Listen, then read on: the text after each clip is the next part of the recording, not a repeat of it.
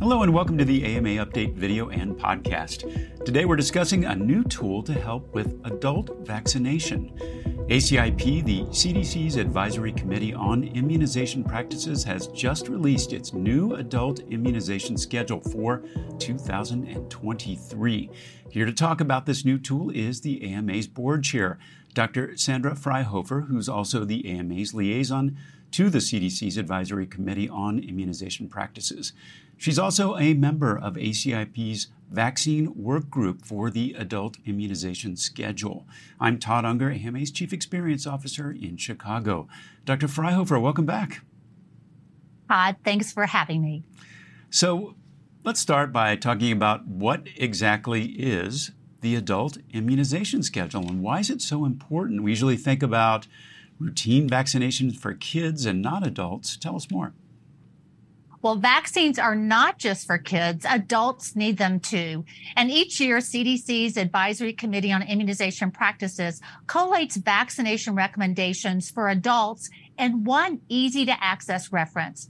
It includes ACIP's most up-to-date recommendations, which is really convenient and really helpful for practicing clinicians.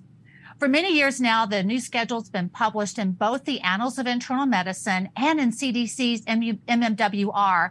Access to this content is free, so patients have easy access to it too. And it's a fabulous reference for helping make sure your patients are up to date on vaccine preventable diseases. There's also a separate schedule for children and adolescents. The adult schedule starts at age 19, so physicians who have younger patients also need to check the child and adolescent schedule too.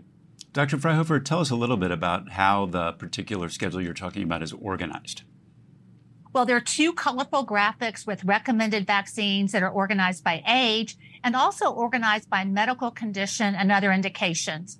The vaccine notes section has more specifics about dosing and special situations for each vaccine.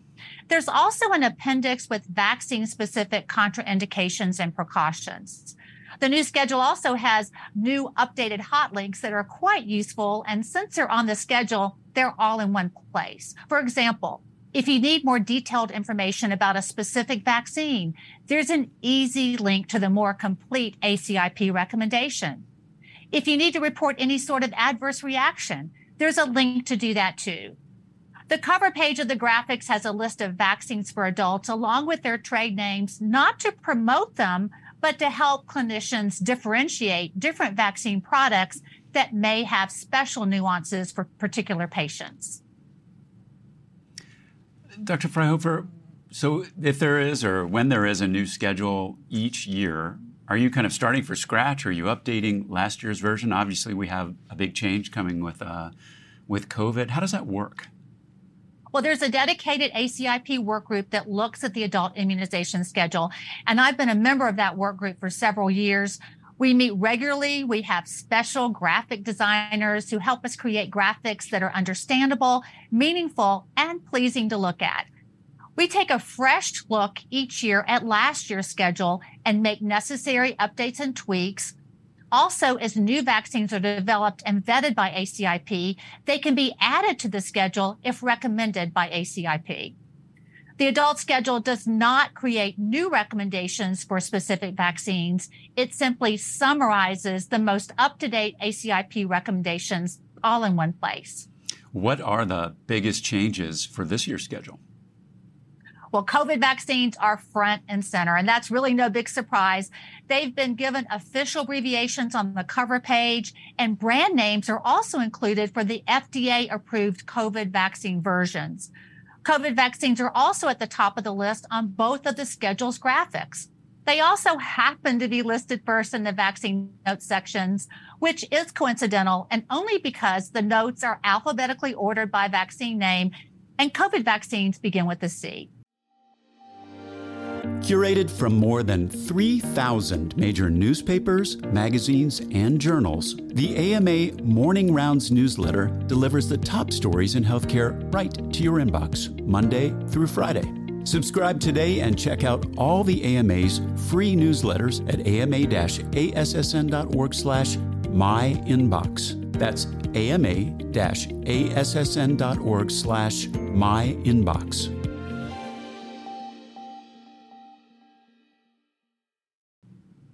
Current polio vaccination recommendations for adults are also included in the notes section, and this is also new. And as you know, polio was thought to be eradicated, but with the recent case of paralytic polio in New York, ACIP has reconvened its polio vaccine work group, and I'm also a member of that. Work group discussions are confidential, and we often discuss proprietary information. However, recommendations from the work group are presented to ACIP at public ACIP meetings that are regularly scheduled to take place 3 times a year. But with COVID, we've had to add many emergency ACIP meetings to address timely COVID vaccine developments and vaccine recommendation changes. Well, besides COVID, are there any new changes for other vaccines that had already been on the schedule? Yes.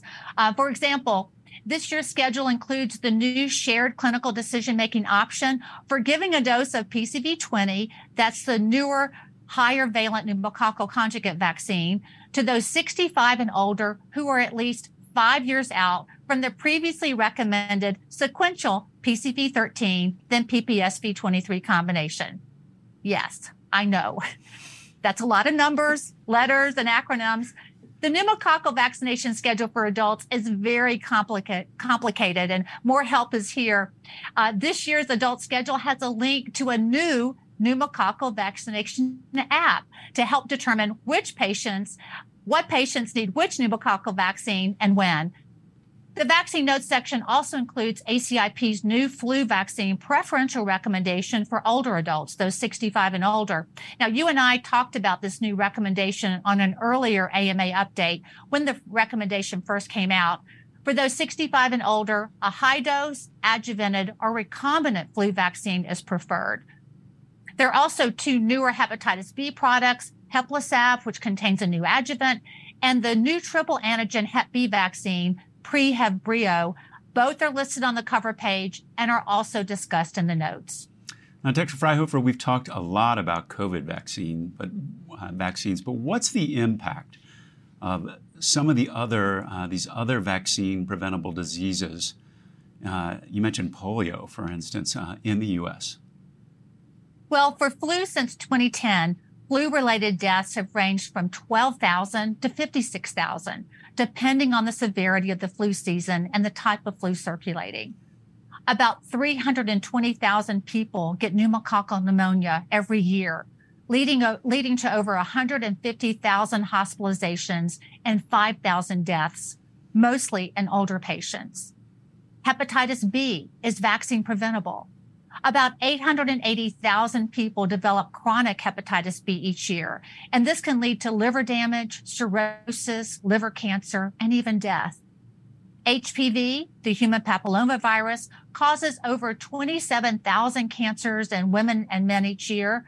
About 4,000 women die each year from cervical cancer, which is caused by the HPV virus. We now have a vaccine that can prevent HPV virus infection, but it works best if given before exposure to the virus. And then there's shingles, which can cause much suffering and greatly diminish quality of life. Each year in the United States, 1 million people get shingles. Some people have severe pain that continues long after their rash clears up and can persist for years. The Shingrix vaccine can help prevent that. Absolutely. Any final thoughts, Dr. Fryhofer, before we close? Well, I want to encourage everyone to check out ACIP's new adult immunization schedule published in the Annals of Internal Medicine and in CDC's MMWR. It's a handy-dandy resource for making sure your patients are up to date on all recommended vaccinations, and you can download it for free. I don't know, is handy-dandy official ACIP language, Dr. Fryhofer? If it can get people vaccinating, it most certainly is. Well, thanks so much for being here. It's really valuable to be able to have these conversations firsthand with you, and I'm sure the physicians out there really appreciate it. That's it for today's episode. We'll be back soon with another AMA update, and you can find all our videos and podcasts at ama-assn.org/podcasts. Thanks for joining us today. Please take care.